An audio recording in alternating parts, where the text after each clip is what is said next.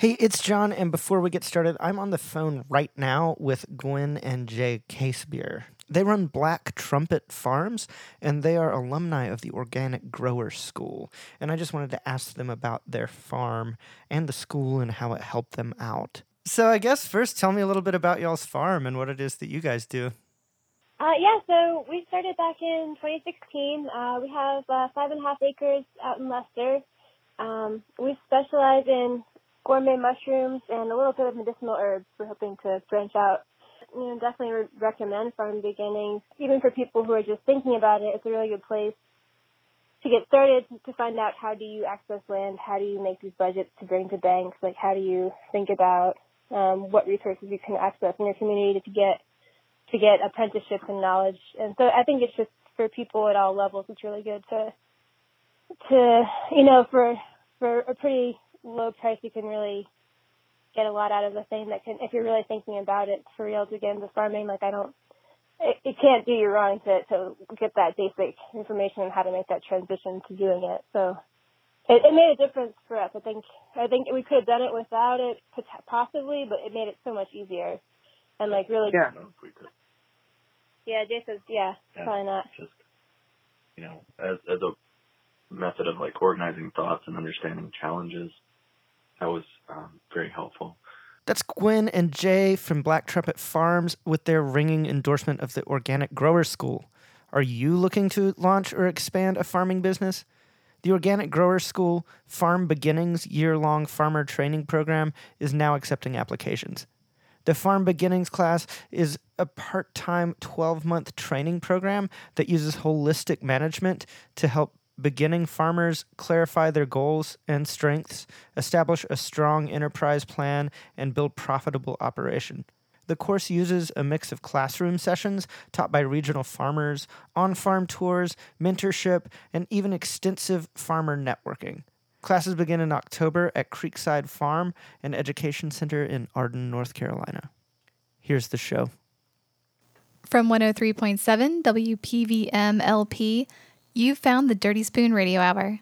I'm Katherine Campbell. And I'm Jonathan Ammons. And for all you stuck in rush hour, here's a real sad song. This is Julia Jacklin.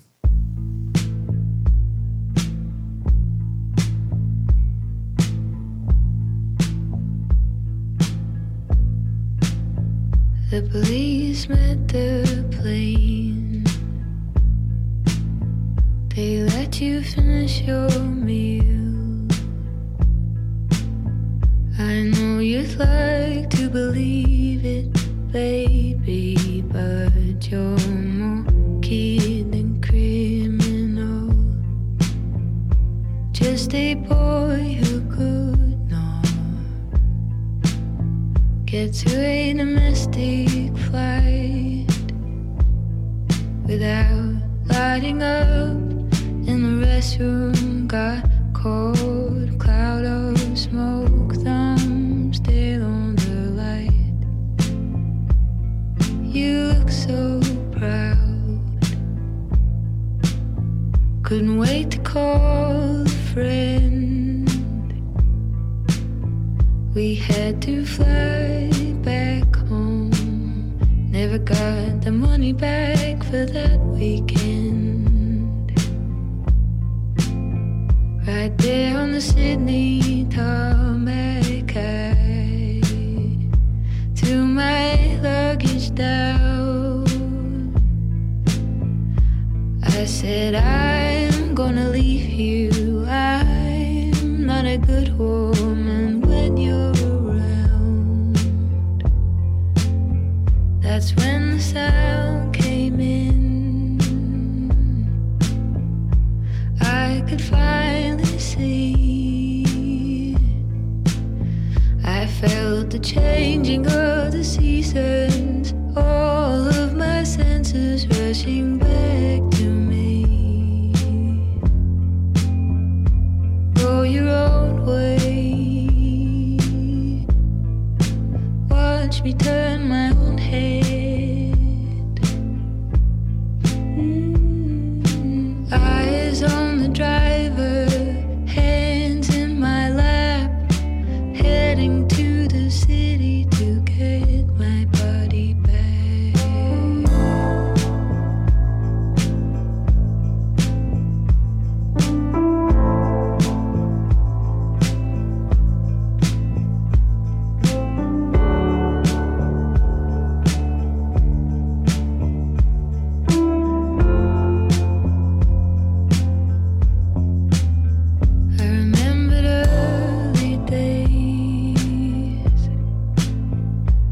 took my camera,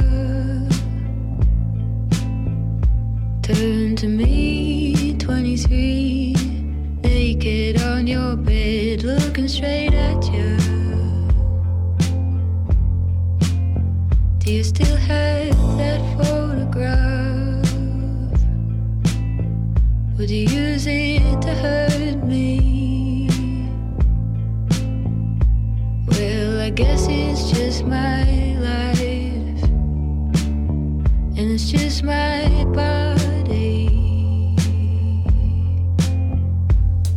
I guess it's just my life, and it's just my body. I guess it's just my life, and it's just my body. I guess it's just my life, and it's just my body. I guess it's just my life,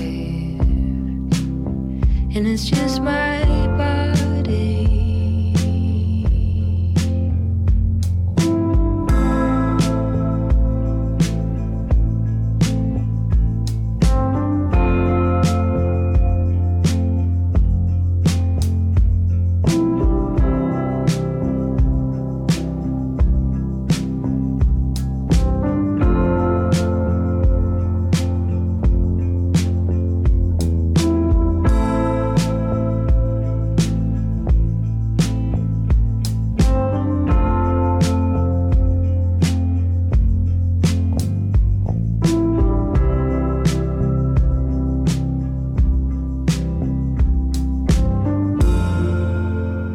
Raising a kid by yourself is a struggle for anyone. But raising your kid when they are also an immigrant, when their culture is split between two worlds, that's even trickier. Author Deona Kelly Said had to do just that. But she also got to see something really life-changing in the process. Her son embracing both her American culture and her father's Afghani heritage. Here's Jesse Shires reading Deona Kelly Said's Food for the Half-Grown. My 17-year-old son, Ibrahim, decides that he wants to cook for a friend. He pulls the small, cheap grill out of the closet. After a winter in hibernation, the grill is now missing a leg, but this is not a deterrent. "What are you cooking?" I inquire. "Steak," he replies. He's very serious. His body language is charged. He is, dare I say it, acting manly. "Steak? You bought steak?" I ask. Indeed, he did buy steak with his recent paycheck from an occasional catering gig with the French chef that is also one of my many part-time jobs. We had recently worked a wedding, and now Ibrahim is holding 2 raw T-bones purchased with his tip money. He is very ceremonial. The opportunity to cook meat over an open flame has unearthed something primal. Outside is too humid, even in early evening. He wipes sweat from his face. "I know how to cook steak," he says. "After all, I am Afghan." Ibrahim is half Afghan, to be exact. The other half is me and American. Our kitchen, by the way, is global fusion. Some of his friends, the tall blonde ones who drive the family SUV, are amazed that we cook entire meals from scratch. Ibrahim likes to tell a story about the summer he spent in Saudi Arabia with his father. Ibrahim had carefully pan-fried a steak until exquisitely medium rare. Ibrahim has adopted a particular philosophy about beef. He has learned by watching cooking shows on YouTube. "This is raw," his father exclaimed. Then his father put a perfectly seared piece of steak into the microwave. "When it came out," Ibrahim later shared, "the meat was just gray." This travesty, often retold, represents the differences my son has with his father. Differences around religious practice, identity, and the right way to cook meat. "My father knows nothing about the world," Ibrahim decides while bent over the small grill, now propped up on one side with a brick. He stokes the charcoal when he looks up and asks, "How long do I wait before I put the steak on?" Food is the map for how far I've traveled from my origin story. I grew up on pork chops and grits in the Florida Panhandle. As an only child, I rode my little Honda 50 motorcycle up and down a rutted country dirt road. Grandma lived on the other side of the field within holler distance. Food functioned as a communal experience. Everyone I knew ate the same things. This was evident at every family reunion, every church supper, every holiday meal. Mamie's sweet potato casserole, Gracie's veg-all casserole, Auntie Lenny's banana pudding, Uncle Archie's ham, Big Mama's fried chicken. I could go on.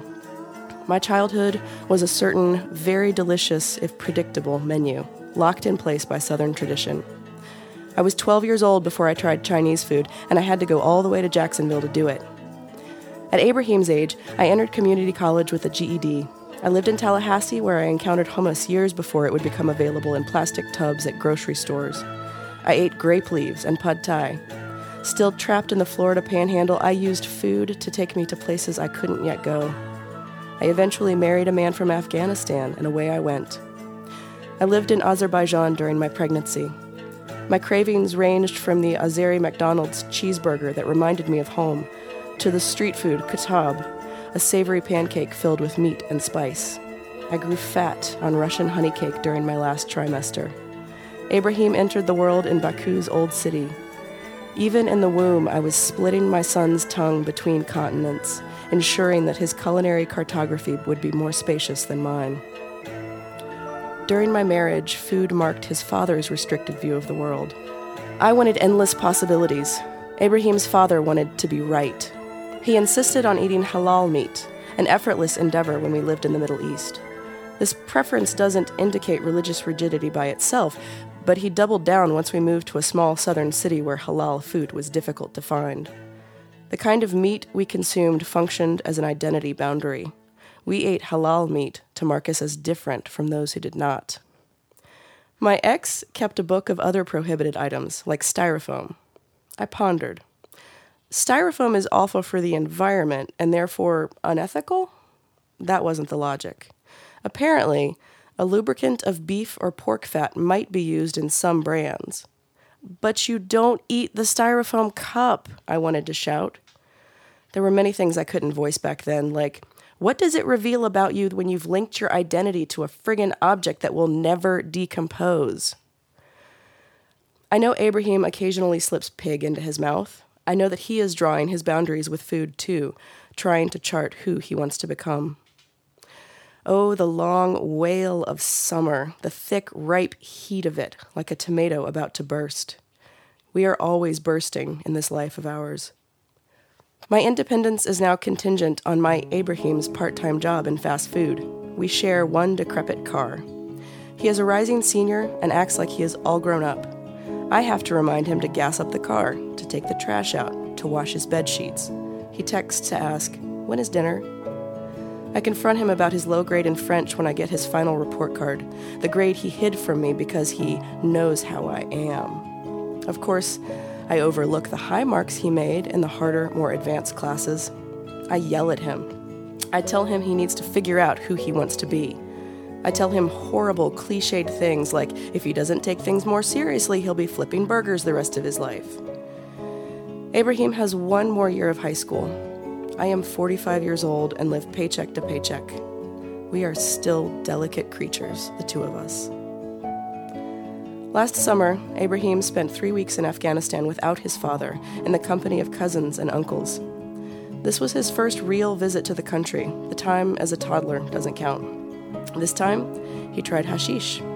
He and his uncle endured vicious food poisoning from a street vendor's shor nakhud, chickpeas in a mint and coriander chutney. When Abraham returns to America, he informs me that he went to the hospital in Kabul. Just for fluids, he clarifies, as my face turned pale with this new information. The food over there is so good, he exclaims, and everyone wants to feed you. He has one hand in the Indian store's ice cream freezer as he reaches for a pistachio kulfi when he asks, "Hey, what's that dried lamb called?" Lundi. I surprise myself by instantly recalling the name in Dari, Afghan Farsi, of the dense, salty meat traditionally cured for winter months in Afghanistan. I can't describe the taste. There are no words in English. It has a deliciously gamey, chewy, concentrated flavor, something almost holy. Lundi is the one true Afghan meat, something born in the steppes of Central Asia. I remember the first time I tried lundi. Ibrahim was still small, maybe 6 years old, and we sat Indian style on thick floor cushions in Peshawar. It was winter. The dried meat is a cold weather food, and a long blue dress cloaked my legs. By the end of the meal, my hands would be slick with grease from lundi and rice heaped high on a large platter. Ibrahim's paw prints would dot my dress to stain it forever. I felt so complete at that moment, catching fragments of Dari and speaking back in almost full sentences. Look how far this Florida girl has traveled. I failed to taste the approaching decay.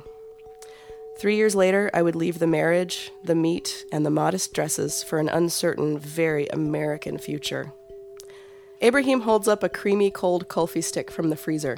Pista, he says in Dari. Pistachio? He rarely speaks Dari with me. When I try, he protests. Nay, I shake my head. I say. What? Mango. The Dari word for mango is I remember names of food. I remember that he is only 17 years old. I remember he has always been his mother's child. He didn't sleep in his own bed until he was 6 years old. He slept next to me, fist wrapped tight around my hair, his breath tethered to mine. Ibrahim chooses the pistachio. Memory and language live on the tongue. Where do they go when they leave? I started working for the French chef during the Christmas season when Ibrahim was 13 years old. Desperation rolled like smoke in my mouth. I stank of it. I was recently unemployed, fired from a position at a mental health clinic. The job had functioned as my rebound divorce relationship. Toxic, gaslit dynamics, a constant energy drain. A friend suggested the French chef might be hiring seasonal help. It was for Ibrahim that I worked cocktail parties and limped in pain after, too poor to buy good shoes. I would cry in gratitude when driving home, a bag full of leftovers in the passenger seat, sometimes with extravagant things like beef tenderloin and dark chocolate mousse. We managed to eat for a month from the holiday excesses of the rich.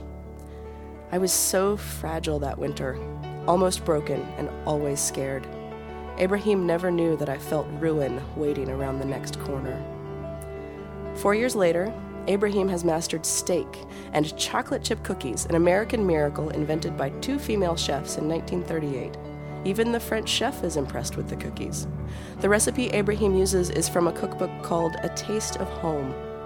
The irony of it, an Afghan boy perfecting the American chocolate chip cookies, is wonderful. In a year, Ibrahim will be unleashed into the world. This is a very American rite of passage, to send our children away to college as half-formed things. I cannot recall the last time I told Ibrahim that I love him. Instead, I remind him to wash his sheets. Instead, I say things like, "Did you eat?" These days, I return to the Middle East at least once a year. Ruin feels like it lives a few blocks away. It is at more of a distance, at least. I can remember the Persian word for life, zindagi. Everything real decomposes like food and unused language. Even our stories shatter to ripen again. Oh, the long wail of life, the thick heat of it. Ibrahim and I, we are always growing up. May we burst from the delight of it all. You're guaranteed to have a real good time if you go to San Francisco and the weather's fine. Something rare happens in the air. I was walking through the park, getting stoned with local losers, dreaming of my girl, but knowing that I'd lose her, my mind turned to dreaming of the world.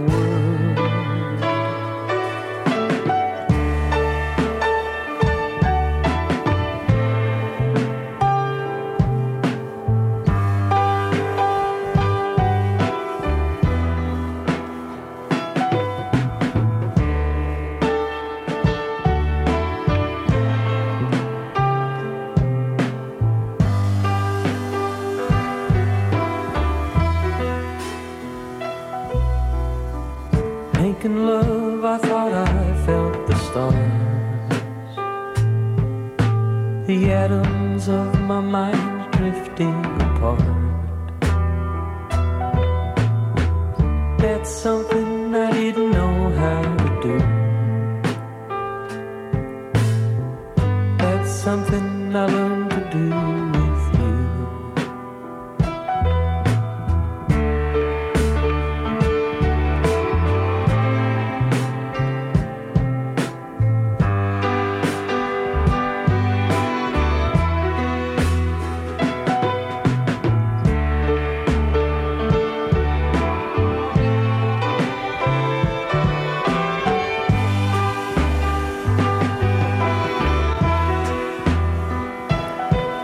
Who knows, maybe death will be your friend.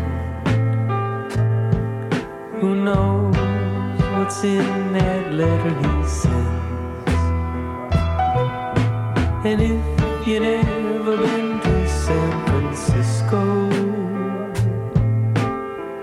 how do you know it won't be just like that when you peer over the edge into the swirling blackness to find yourself standing at the shore?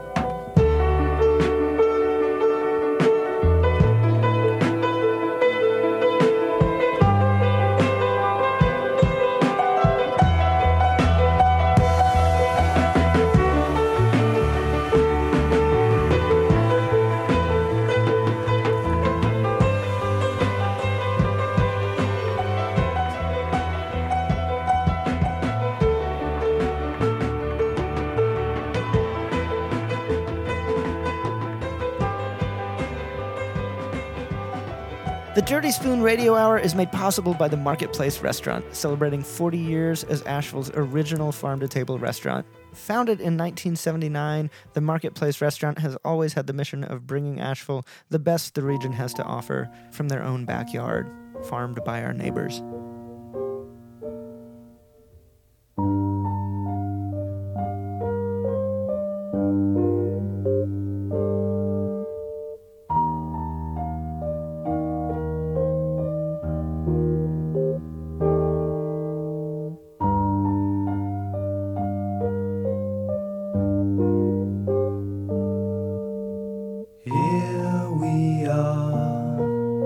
Stuck by this river, you and I, underneath the sky that's ever falling down, down, down, ever falling down.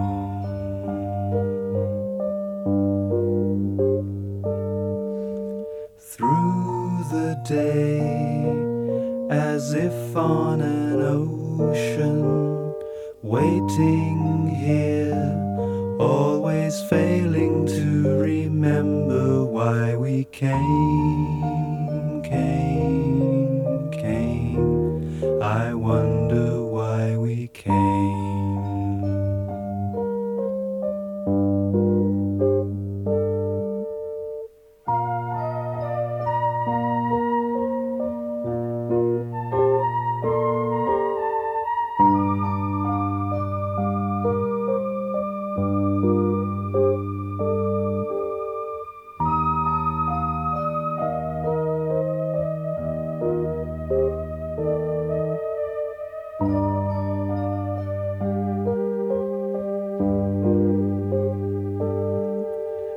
Talk to me as if from a distance, and I reply with impressions chosen from another time, from another time.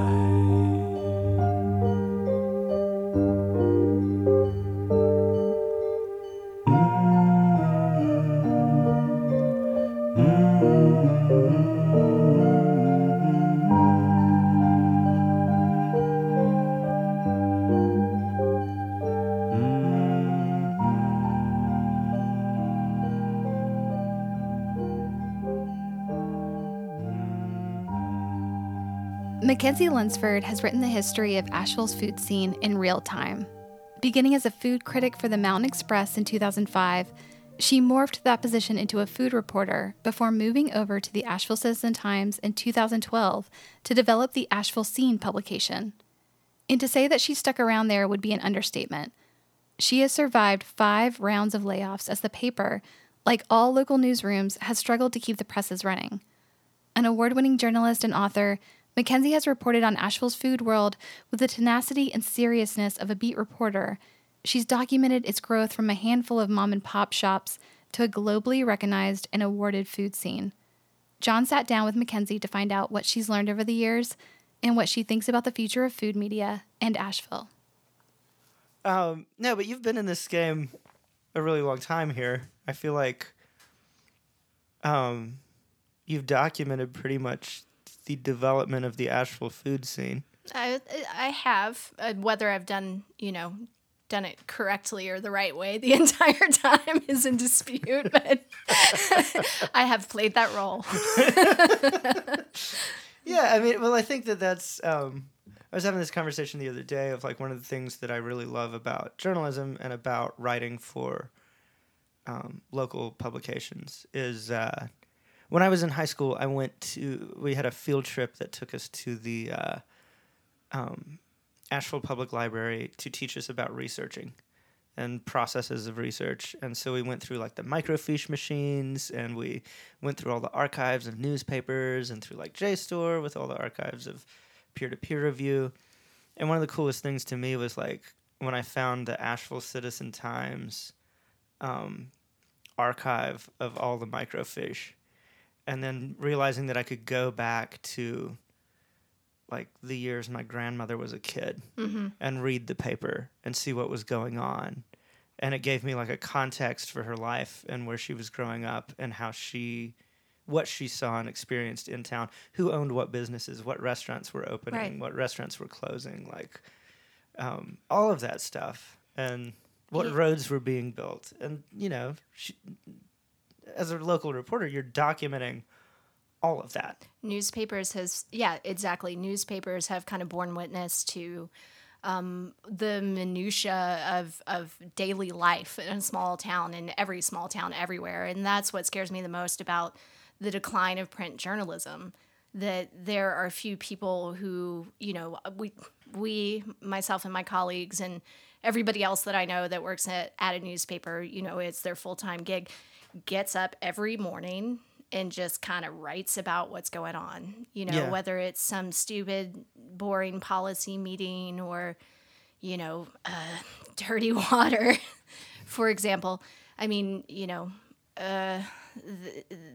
a document. It's a living, breathing document, and it scares me to imagine that might go away. Yeah. Someday.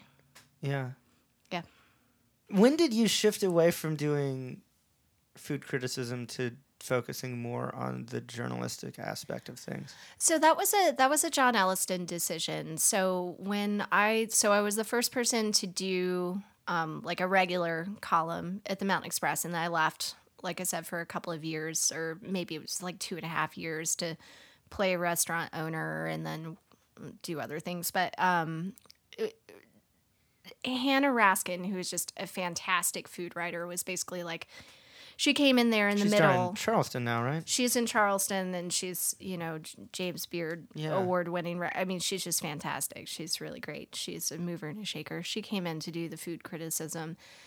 And I think somewhere near the end of her tenure, John decided that he wanted to reimagine the food section and have it be more focused on, he thought that the city could support more of a journalistic take on food.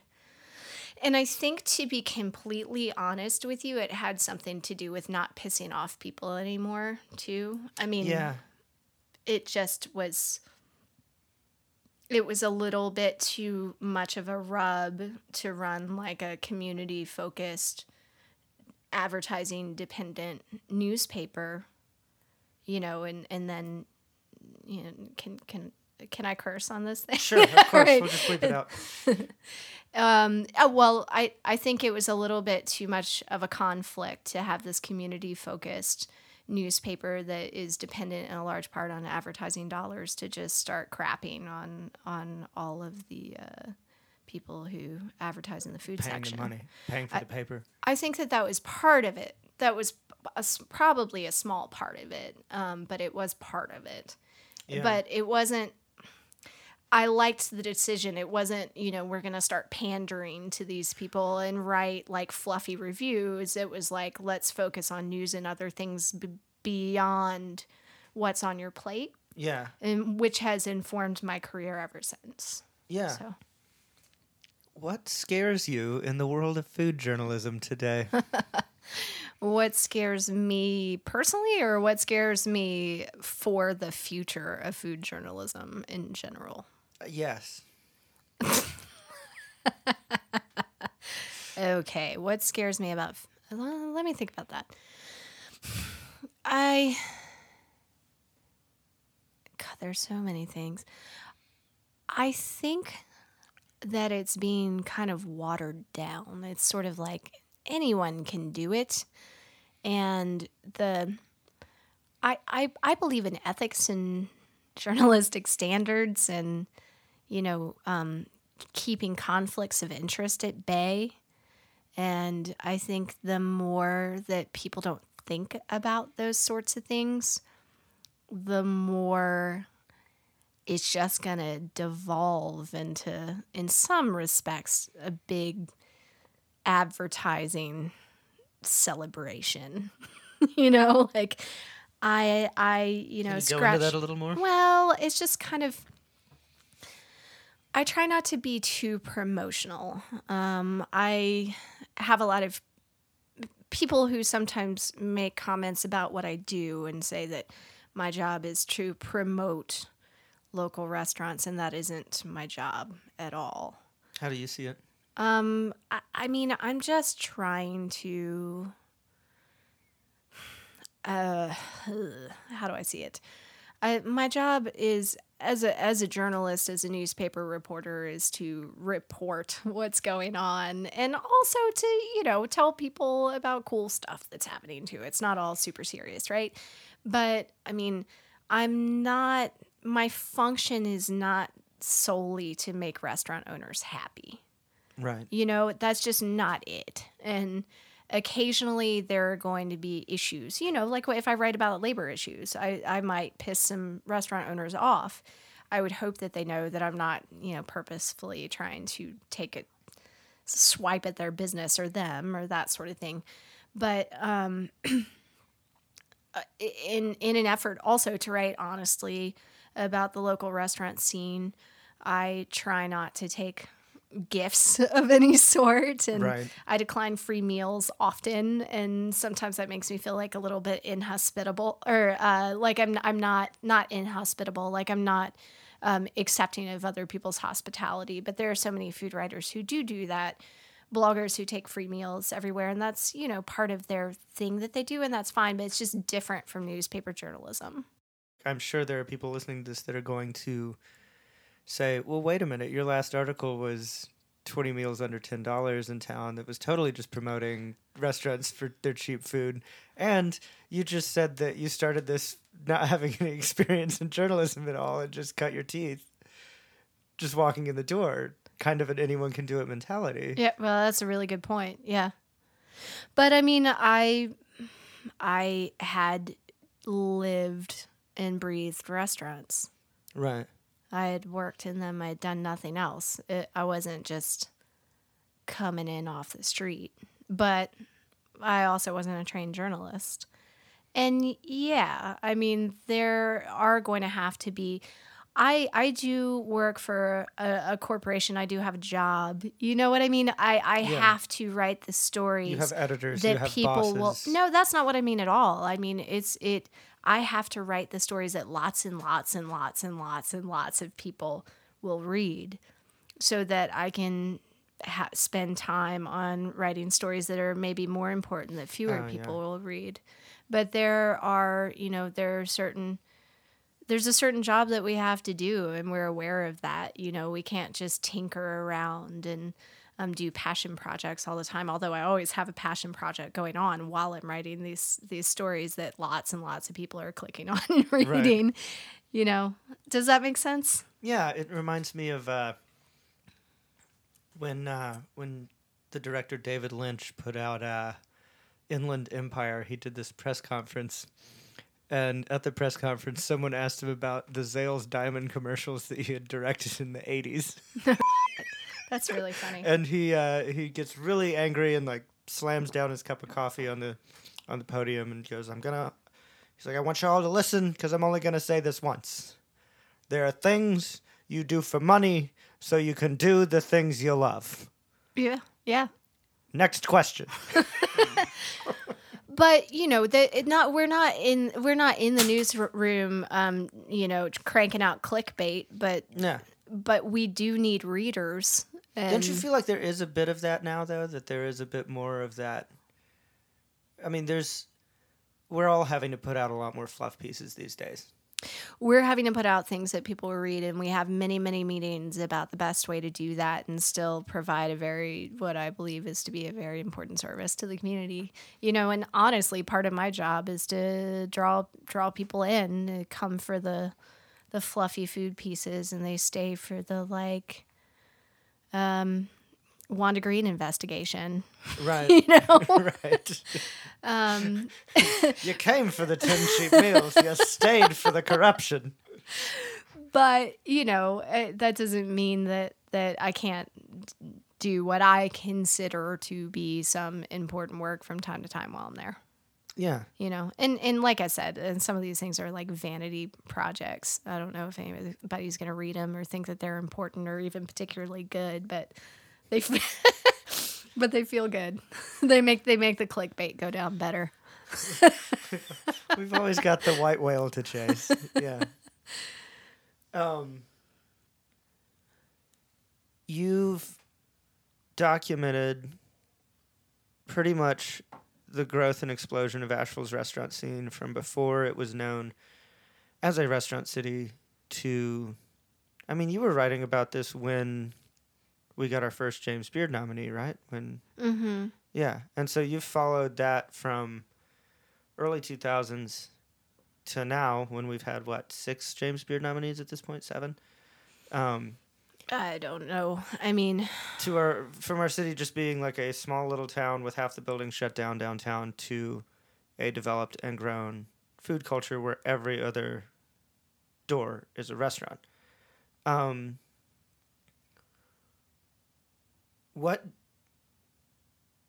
What's good about that? What's bad about that? How is this town?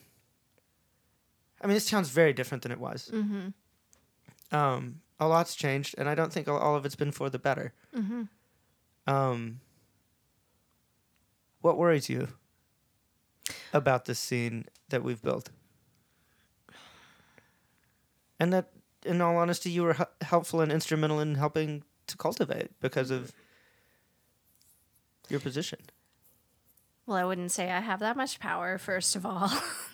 I think you underestimate that. But what worries me the most about Asheville's food and beverage scene, we'll wrap everything in together, and I think I've mentioned this before, is that I don't want to see Asheville become a caricature of itself. When people with tons of money are moving here to open breweries and I'm not talking about Sierra Nevada or New Belgium. I think that those are people with lots of money that came here and opened breweries that have their own authentic culture. But what I'm wary of are the people who come here with a lot of money and open sort of a caricature of what they see as Asheville culture, right? And you know what some of these businesses look like. They're like all rustic wood and, you know what I mean? They're like trying to cultivate and fake an authentic vibe. Right. And I see that happening. I've seen it happening for a long time, and it rubs me the wrong way. And the thing that was special, and still is, I can't say, Asheville is not special anymore, obviously. But the thing that always used to make Asheville special when I first moved here in the late 90s was that it just was. It didn't try to be anything. It didn't try to cater to anyone. And there wasn't as much going on. So people were trying to create things, things to do, things to eat, things to things to make existence wonderful. And that just isn't really necessarily the vibe anymore. It's to a lot of people are after money, and we are all after money to a degree, because that's why you open a business. That's why you open a business. That's why you get up and go to work every day. You want to eat. I'm not recommending anybody become a pauper necessarily, but like the aim is different. And certainly not for everybody, because there are people who are just full of heart and soul and authenticity, and they work with their local farmers, and they mean it, and they walk the walk, and they're at the farmers market every weekend, and like this is their passion. And I mean, the chefs I'm talking about, you can tell just by looking at their menu or having a single conversation with them. But the money that's just pouring into this town is good for certain things, but the inauthenticity that's coming with it, I worry, will crush the authentic spirit of this city. And just, I don't want us to become, beer Disneyland, or Malt Disney World is the thing that I always say, and it's just so stupid, but I'll say it again, Malt Disney World. Do you think it's too late? I mean, how do you come back? I don't know. It's just a different thing now. Yeah. And I've been here for more than half my life at this point, which scares me to death. But I mean, it just is a different place now. And I'm a different person than I was when I was 20 years old and moved here. It just is what it is. And it's up to the people who live here and the people who are stakeholders to preserve some of the actual culture of the place and remember what that is. And hopefully, it's up to some of us to tell an accurate story of what that is. Yeah. Yeah. That was John talking with author and journalist Mackenzie Lunsford. You can find her work at the Asheville Citizen-Times. I also recommend checking out John's extended interview with Mackenzie on our Second Helpings spinoff podcast coming out later this month. They get deep on issues of journalistic integrity, why local newspapers matter, and what it's like to be called fake news. You can find it wherever you get your podcasts. Just search for The Dirty Spoon Radio Hour.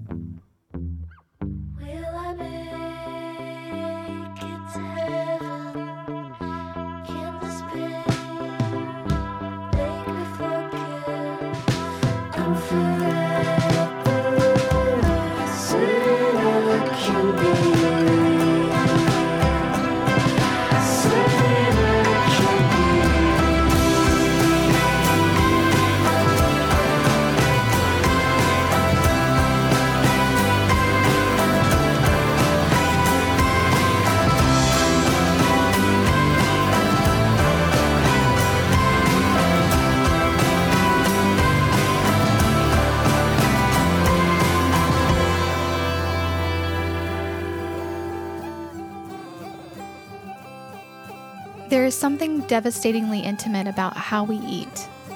For California writer Anne Hillisland, that intimacy became even more abundantly clear at her father's bedside when she visited him in hospice care. That's when she discovered just how personal every bite is, and just how much those bites can mean, particularly when it's being hand-fed from someone you love. My father wouldn't eat. My mother cooked hamburger, which he'd always loved. My sister Janet made deviled egg filling. I searched Greek yogurt brands for the highest protein. To appeal to the engineer in Dad, the hospital doctor explained scientifically why Dad had to eat. I only understood this. Without protein, his veins couldn't keep the liquid inside. His dialysis would continue to fail. The kidney specialist told him that he could get out of the hospital and live a good life, but you have to eat. Driving home from the hospital, Janet told me how Dad's mother died. When they told Grandma they'd have to amputate her foot, she stopped eating. Dad had already lost the toes of one foot and the other foot up to the ankle.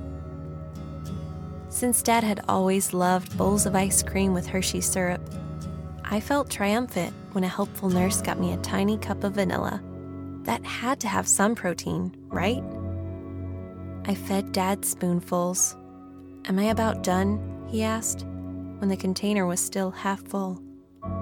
My mother, my 5 siblings, and I took shifts going down to the cafeteria for lunch.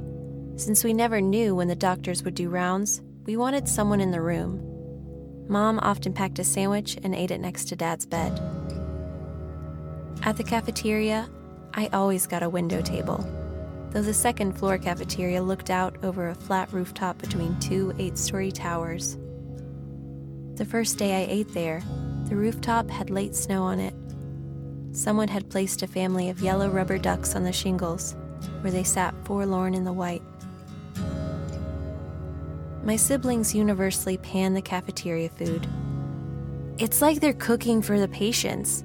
Everything is bland, bland, bland," my brother Arnie said. Janet and my brother Eric confined themselves to the salad bar. I brought my lunch. I'd eat my mushroom and kale soup while watching the typical Washington rain pool around the ducks on the roof. Then I'd dig into whatever dessert I had bought at the cafeteria that day. Apple pie, cheesecake, a giant snickerdoodle. Dad consumed mostly protein drinks and Boost pudding. His mind was wandering. When I asked him if he wanted to eat some of his breakfast, he said that my brother, who wasn't in the room, was making him some toast. I soaked tiny shreds of his cold toast in milk so he could get it down. He ate 2 bites. My last night before I had to fly home, he was a little more alert. My husband and I were alone in the room with him. Dad asked if we had eaten dinner yet. "You should go to La Casita," he said, naming a neighborhood restaurant far away in California. "Maybe he'd eat some refried beans," my husband said. I doubted it. I doubted he would eat anything. The morning before my plane left, I paid Dad one last visit. We were tracking every spoonful he ate on a chart on the door. 2 bites of egg salad, half a protein shake, a teaspoon of peanut butter. The nurse came in with a concoction of ice cream, Boost pudding, and protein drink. "I've never made one chocolate on chocolate on chocolate before," she said. I remembered my dad running the blender, making peach milkshakes for the whole family. I stood next to his bed and put the straw in his mouth. He looked at me with the bright, almost happy gaze he was using now that he was not fully in our world. He slurped the dark brown concoction without taking his eyes off me. "A little more," I said. I could tell he didn't want to drink any more, but he finished it, all the way to the sludgy bottom. When I went out to record it on the door chart, Eric asked, "How much of it did he eat?" "The whole thing," I said. "The whole thing?" Then I realized how unusual that was. Dad knew I was leaving. I think he drank it all for me. Later at the Glasston Airport food court, I ordered a pizza, gooey mozzarella slicked with olive oil on a chewy charred crust. Around me, people wolfed down Wendy's fries, sushi, and pork burritos, while outside the last of the sunset faded into endless blue.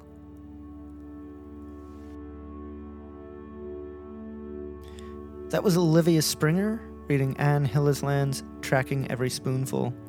You can find that story and catch up on our past episodes on our webpage, dirty-spoon.com. It's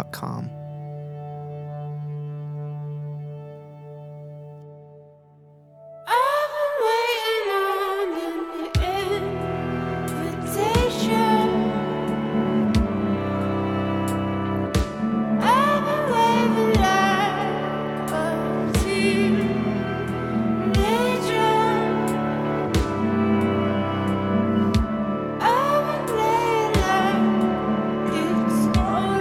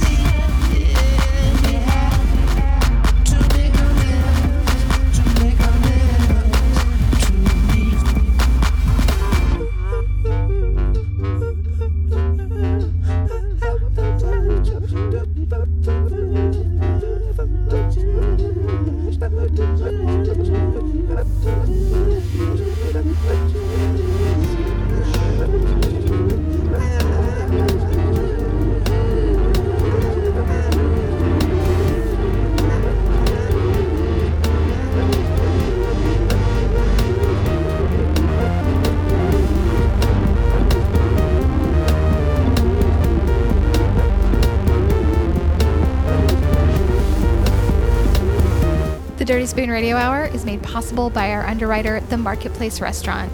Founded in 1979 by the pioneering Mark Rosenstein and reimagined by Chef William Disson, Billy D! A decade ago, the Marketplace Restaurant is celebrating its 40th anniversary this year. Asheville's original farm-to-table restaurant, the Marketplace strives to bring you the best of what our region and our farmers have to offer. The Dirty Spoon Radio Hour is a production of Dirty Spoon Media, copyright 2019. All of the text from our stories is available on our website, dirty-spoon.com. There you can also catch up on past episodes as well as subscribe to the show and help us keep going through our Patreon. The incredible artwork on that page is by Katrin Doza, Corinne Pease, Kelly Minear, Garnet Fisher, Paul Choi, and Marianne Papineau. Music in this episode by Julia Jacklin, Twain, Brian Eno, Jay Sam, Emily Wells, Tom York, The Dead Texan, Susumu Yakata, Alti Ovarson, and Tom Rogerson. Catherine Campbell is our editor-at-large, sources our stories, and handles our website and marketing. Jonathan Ammons is our editor-in-chief, handles the music selection, production, recording, audio editing, and writes some of the original music. Tune in next month for more stories, conversations, and music from the people who shape what we consume right here on the Dirty Spoon Radio Hour, 103.7 WPVM LP. Hey, it's John, and before we go, just a quick reminder that this episode was brought to you by the Organic Growers School. Are you looking to launch or expand your farming business? The Organic Growers School Farm Beginnings year-long farmer training program is now accepting applications. The Farm Beginnings class is a part-time 12-month training program that uses holistic management to help beginning farmers clarify their goals and strengths, establish a strong enterprise plan, and build profitable operation. The course uses a mix of classroom sessions taught by regional farmers, on-farm tours, mentorship, and an extensive farmer network. Classes begin in October at Creekside Farm and Educational Center in Arden, North Carolina. Thanks.